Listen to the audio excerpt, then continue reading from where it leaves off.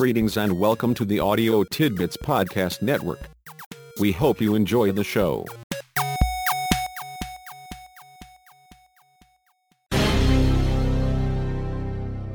The podcast team is stranded. You may have had a similar experience. They are at a faraway airport, there is a 3-hour layover, and they are restless and bored. What to do? How to pass the time? Let's listen in.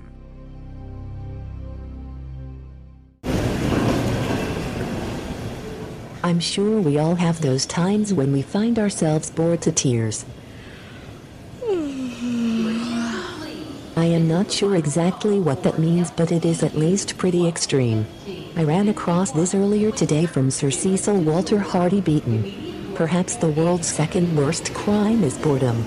The first is being a bore. Now is that interesting or what?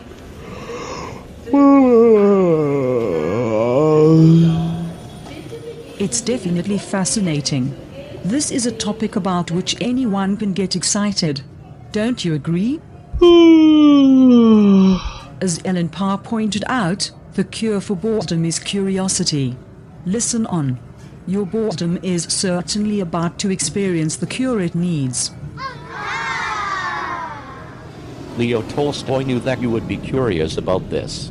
He said, "Boredom, the desire for desires. Be sure you examine this carefully. Boredom isn't a problem for you unless you don't have any desires but desire some." He may have intended that wanting to increase what you want can be boring too, but it seems likely that he only had in mind desiring to change total desire deprivation. Say what? F. Scott Fitzgerald also had a useful perspective.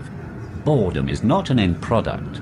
It's comparatively rather an early stage in life and art. You've got to go by or past or through boredom, as through a filter, before the clear product emerges.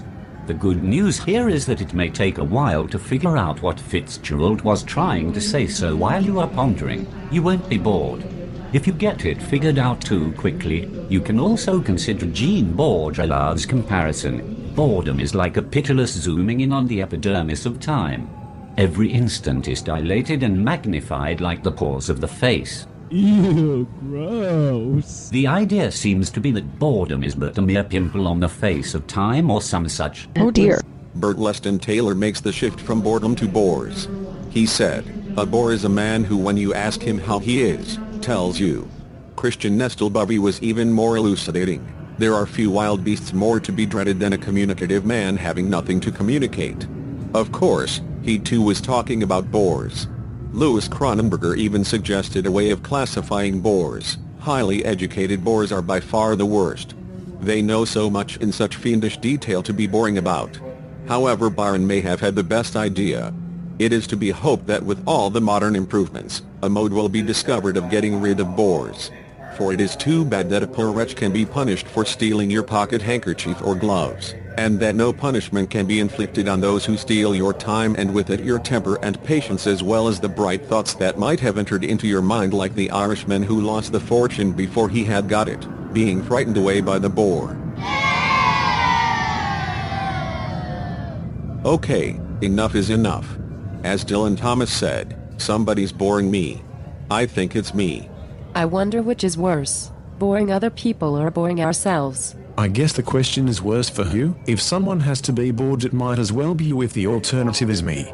It probably depends on how generous I happen to be feeling. There's something I can agree with. The problem with being bored is that it is so boring. I think I will leave that job for you. If anyone is interested, here is something that at least I didn't find all that boring. Thomas Edison said that genius is 1% inspiration and 99% perspiration.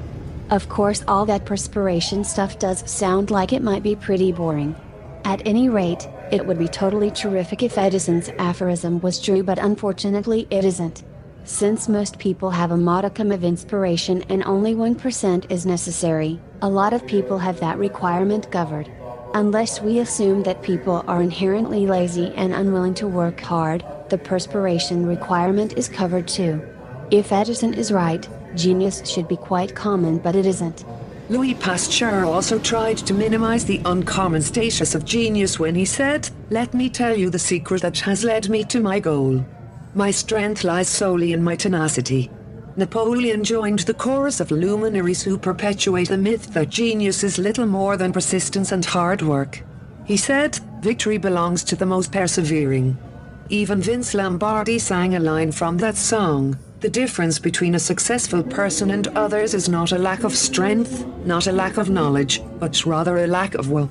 The message is that perspiration, tenacity, perseverance, and an abundance of will are the basis for extraordinary performance and achievement. With a little more exploration, persistence, if you will, it turns out that Edison didn't actually believe his famous aphorism. He also said, being busy does not always mean real work.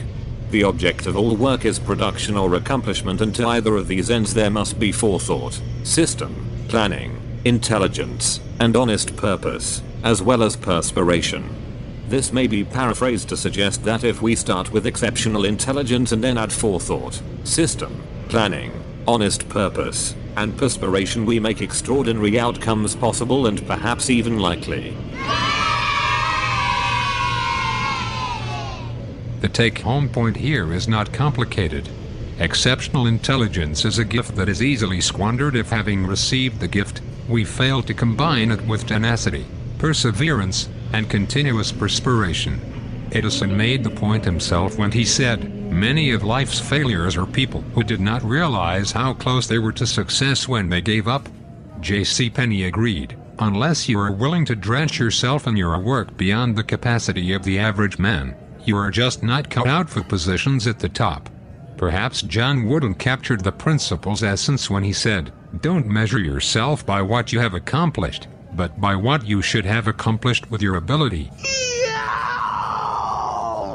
If the gap between have and should is more than you are comfortable with, you are likely coming up a tad short in meeting Edison's 99% perspiration requirement. I suppose that means that it's not true that if I were just smart enough, I would know how to succeed at most things with little to no effort. That means my grandpa was right when he told me that there is no good substitute for hard work. That seems to be the case even if it is pretty boring at times. Life really is what life is. There seems to be little choice but to get to work if we are tired of being bored. All I need now is an inspiration.